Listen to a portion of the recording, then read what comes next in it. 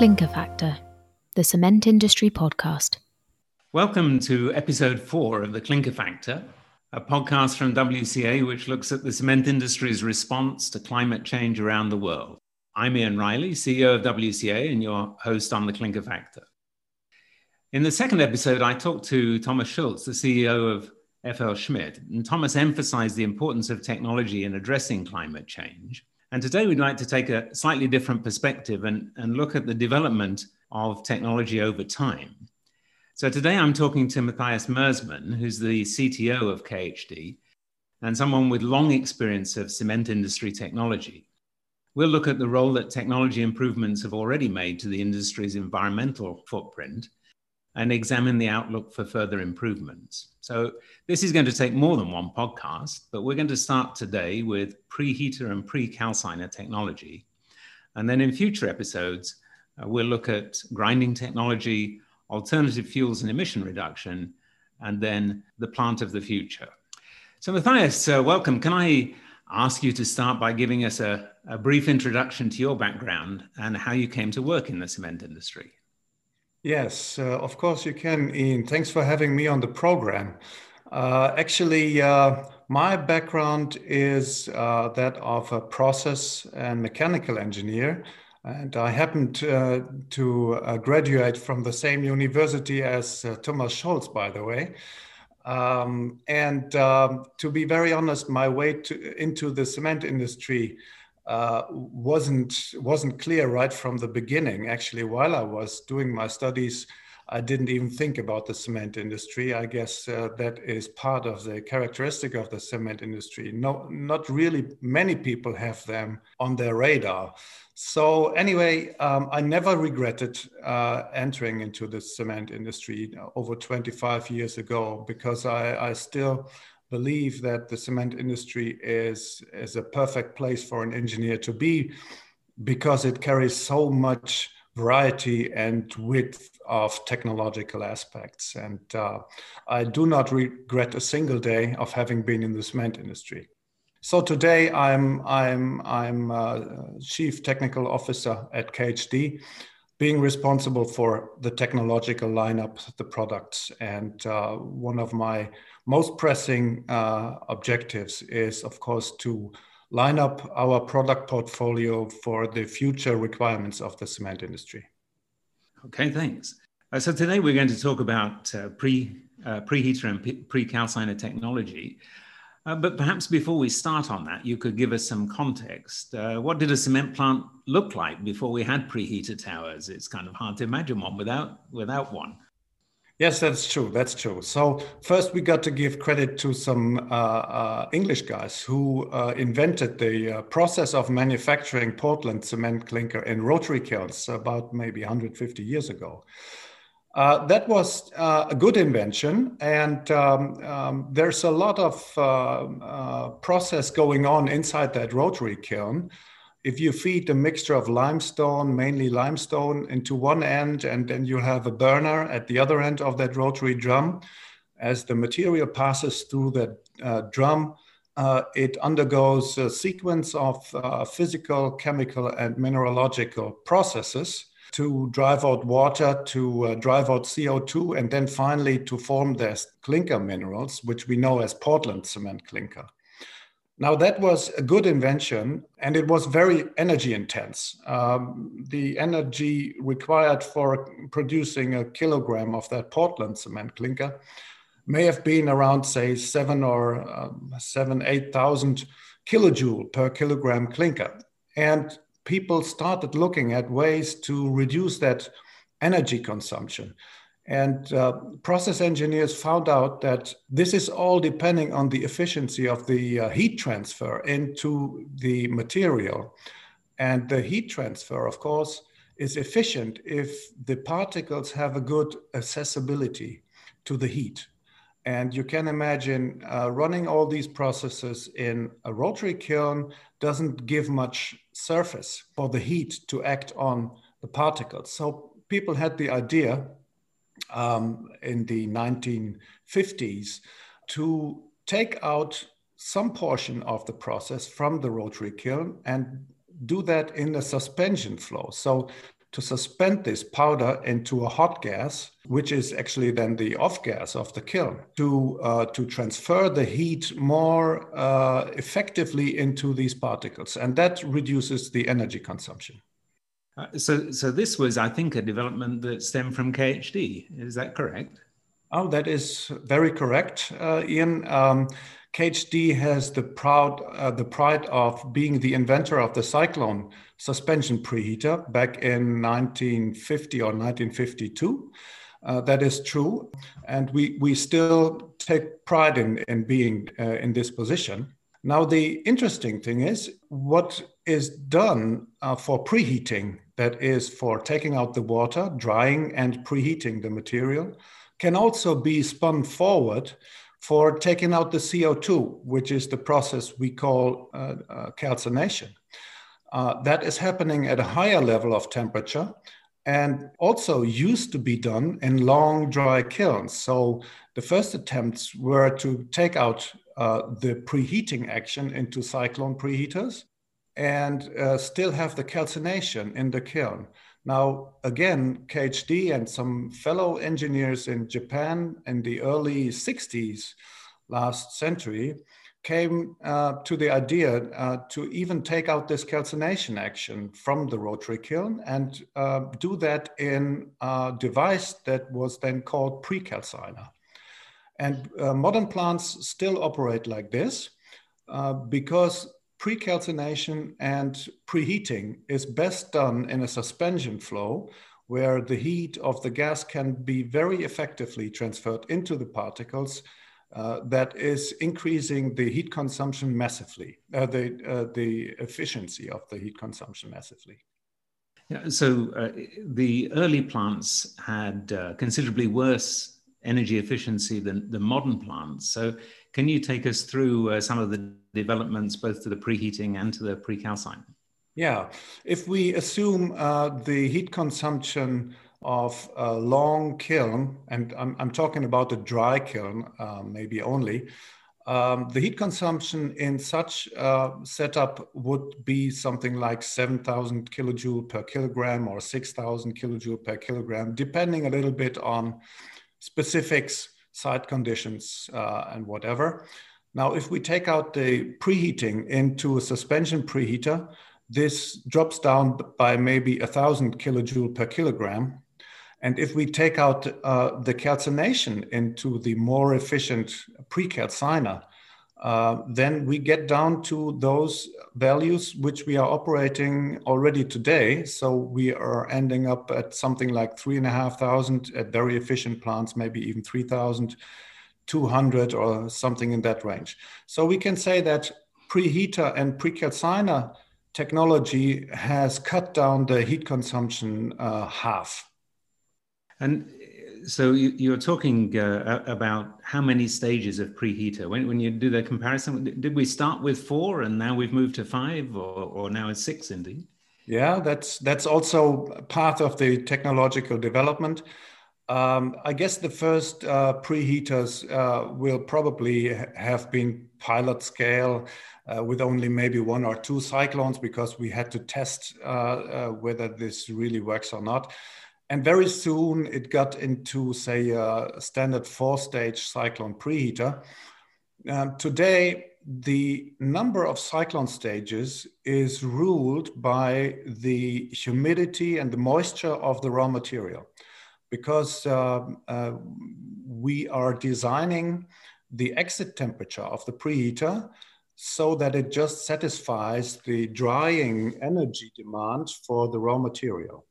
So if we are dealing with dry raw material, we can afford to go with a 6-stage preheater and very low exit temperatures, very high heat efficiency. But it doesn't make sense, to go for a 6-stage preheater and you'll have to afterwards supply additional energy to your raw meal department if you need more energy to dry the raw material. So this is, by the way, a very good example about the very early sense of energy efficiency of the cement industry. The cement process, if you include the pyroline and the raw grinding department, to one energetic unit, the utilization of waste heat is already engineered to the max, and that is something that is really a good example compared to other industries. So on the preheater, we've seen developments in terms of efficiency and number of stages. And what about on the calciner? What did the early calciners look like, and how have they changed over time? Yeah, that's a wide subject. I guess until we started discussing about low carbon footprint, the subject of calciner design was maybe the hottest topic in the cement engineering world, because there's such a variety of technological solutions to it and so many aspects to it. The first calciners made in Japan differed quite from the first calciners made by KHD. So in Germany and in Japan were the first attempts, while the Chinese colleagues, their calciners looked more like pots and cyclones, while KHD has always developed calciners like flash tubes. That is a very decisive difference, because the flash tube concept, which consists of a straight tube with almost no variations in diameter, where the meal and the gas flows in the same direction, offers optimum homogeneity of the process parameters. So you have a controlled retention time, you have controlled temperature, exposure. So the calcining process is very much controlled, very heterogeneous. While if you have pot-type calciners, the way the meal moves and the way the gas flows is not necessarily identical. So controlling the process in terms of actively controlling how long does the meal sit in the calciner, how much heat does it get, is quite hard to control. So I guess for the Japanese and the Chinese to design these pot calciners, there must have been some advantages to that design. That is true. That is true. That's what I pointed out earlier. There is a lot of aspects to it. Of course, from the mechanical structure, from the space requirement, from packaging that into preheater tower structure, there's a lot of arguments, pro and con. And of course, if you can deal with a calciner volume that is only half, like you can maybe achieve in a pot design, this is in some cases, of course, an advantage. KHD's position on this has always been and still is that we put much stress and biggest effort in optimized process. And we build only flash tube calciners because this is the best way to control the process. And we believe this is creating the highest efficiency. And so we suffer a little bit in CapEx, but we gain in OpEx and in low emissions. Okay. And recently you've been building calciners that help to control the NOx levels as well. How have these differed from what you had before? That is also true. Calciners in the late 80s and 90s became a subject of, say, emissions optimization as well. That is because calciners are the piece of equipment that the exit gas from the kiln is fed into. And this exit gas from the kiln contains NOx because of that high temperature flame in the kiln. And the question was how to reduce the NOx emissions. So calciner designs had been adapted and developed in various ways to reduce the NOx emissions from the kiln. And the variety of technical solutions is almost endless. And there are hundreds of different designs for calciners, trying to optimize the NOx reduction, trying to maximize the heat transfer, trying to lately also control the retention time for the burnout of secondary fuels, which is the next requirement that was put to calciner design. So if you look at the demand for these low NOx systems around the world. Is that something that you see across the board, or is it particular countries that have this requirement at the moment? Yeah, this is, we understand that to be a natural part of the development of increasing eco sensitivity. It will sooner or later cover the whole world. We hope so. We are actively working on it to help reducing the footprint on the environment. We see that low NOx emission requirement in Europe for a long time already, in Northern America for a long time already. Coming up in India these days, very, very stringent in China. China's NOx emission levels are much lower than everywhere else in the world.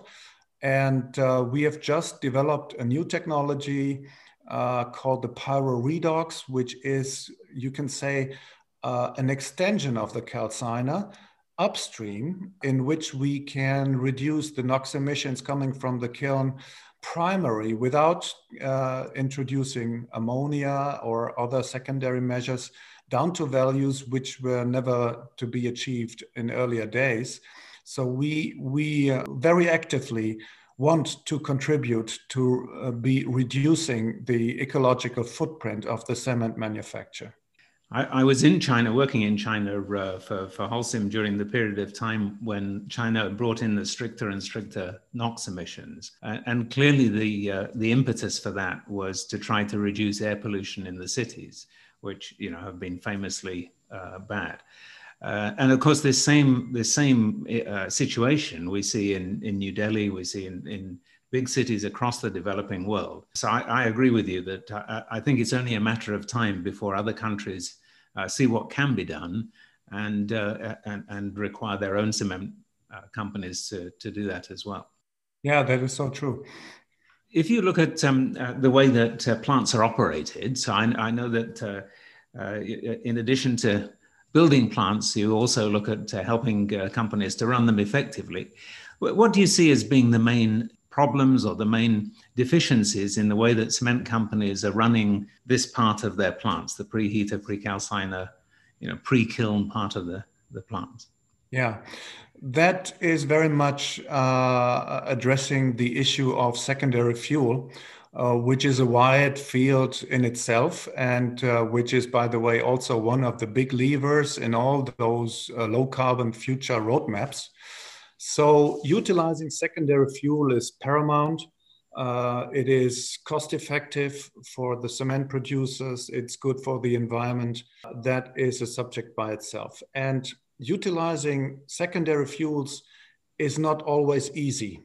There's a lot of things to look for, starting with preparation of the fuel, handling the fuel, and putting that into the process. Our task in all that field is to design calciners and secondary fuel solutions which allow a most trouble-free operation. We have just launched on the market a new device called PyroRotor, which is a rotating drum attached to the riser duct of the kiln plant, to the calciner, you might say. This machine is so robust that you can put all kinds of secondary fuels with a low amount of pre-processing into it. So that should enable cement producers to increase their secondary fuel firing rate up to 100% of calciner fuel without having to spend much thought and experience much trouble in the sometimes very tricky behavior of lumpy secondary fuel particles in the calciner. There's a whole range of problems that people have learned when using excessive amounts of secondary fuels. It can bring down the plant capacity completely. It can stop the kiln. It can be disastrous.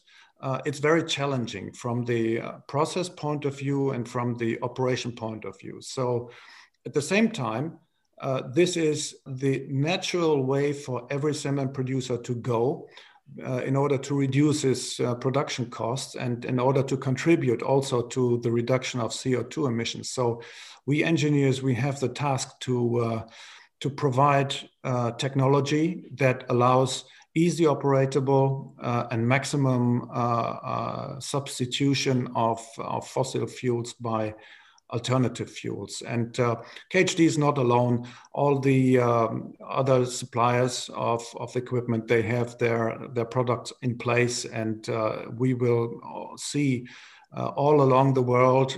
It's starting in China, it's starting in India now. Someday we will even come to America by increasing the use of secondary fuel. It is unstoppable. It will proceed. Yeah, so we'll cover that in a separate episode with us. I think, as you say, it's a big topic all on its own. And one of the interesting things with alternative fuels, as you mentioned there, is that it depends very much on the local situation, because it depends not only on local industry, but also on the regulation of wastes in different countries. And the pyro rotor is quite an interesting development. But anyway, let's save that until later. Just coming back to the preheater and pre-calciner technology, do you see differences in the design philosophy today between the major suppliers, yourselves and other major suppliers? There is slight, I would say, but first, what needs to be understood is today we're only talking about cyclone preheaters. In former days, there had been other concepts, but we're talking about cyclone preheaters only today. So what is essential to understand is that in some projects and some regions, electrical energy is more expensive than fuel energy. So as these preheaters are producing pressure drop, the target for the pressure drop might be more important in one project than it is in another project. And if you know how your cyclones behave, then you have in your hands to design your cyclone preheater to either optimize pressure drop or to optimize heat transfer and say exit temperature. So it's always a trade-off. It's a trade-off within one cyclone according to its design anyhow. And if you place several cyclones in a row, still you have some engineering degree of freedom. What is important to understand about cyclones is those are machines which are very old. I don't know how many years cyclones are around in several industries. Still, the interaction of flow of gas and meal is very, very tricky, and you can do lots of mistakes. And there are actually cyclone preheaters around which are operated so badly, not because the cement producer operates them badly, but they're designed badly. A little bit of difference in some geometrical parameter can make a whole lot of a change. And what we know in KHD, the efficiency of one cyclone stage is depending on the efficiency of the meal distribution in the meal box, and second step in the collecting efficiency of the cyclone. So you will have to understand that the heat transfer is done better if the meal is distributed better in the gas flow, which means the meal box must distribute and disperse that meal evenly into the gas. So it's a question of designing the right shape, the right flow geometry to achieve best possible splashing. And the same, what you have splashed earlier, you have to collect afterwards in the cyclone. So this comprises a whole lot of process and flow dynamics understanding. And accordingly, the cyclones and the designs of the several suppliers do change and differentiate a little bit. We emphasize very much heat transfer and efficiency. That's why we also have an adjustable splash plate in our meal boxes, which other suppliers don't have, because we know that the position of that splash box at the splash plate plays an important role in the effectivity of the dispersion of the meal in the gas flow. But are you able to model the gas flow better today than you used to be able to? Is that something that has allowed you to improve efficiencies? Absolutely, absolutely. The advances in CFD are so massive lately that we can model with a very high accuracy today the exact behavior of the meal in the gas flow, which was not possible, say, 20 years ago. And it's like everything in technological development. There's cooperation between, say, knowledge, software development, hardware development. It all goes together. And definitely today we can rely on much better understanding and much better simulation than our ancestors could do. So perhaps one way we could tie this together and sort of conclude on the topic is just having a look at the Industry 4.0 and the development of control systems. And with respect to this part of the process, it has improved control, AI, deep learning, etc., had an impact on the preheater precalciner process. Yeah, definitely. Owing to the fact that 60% of the energy input for a clinker manufacturer is put into the calciner in terms of fuel, it's clear to see that if you run this process optimal, your whole process will be running optimal. And in that sense, controlling the calciner process has always been a focus point of automation.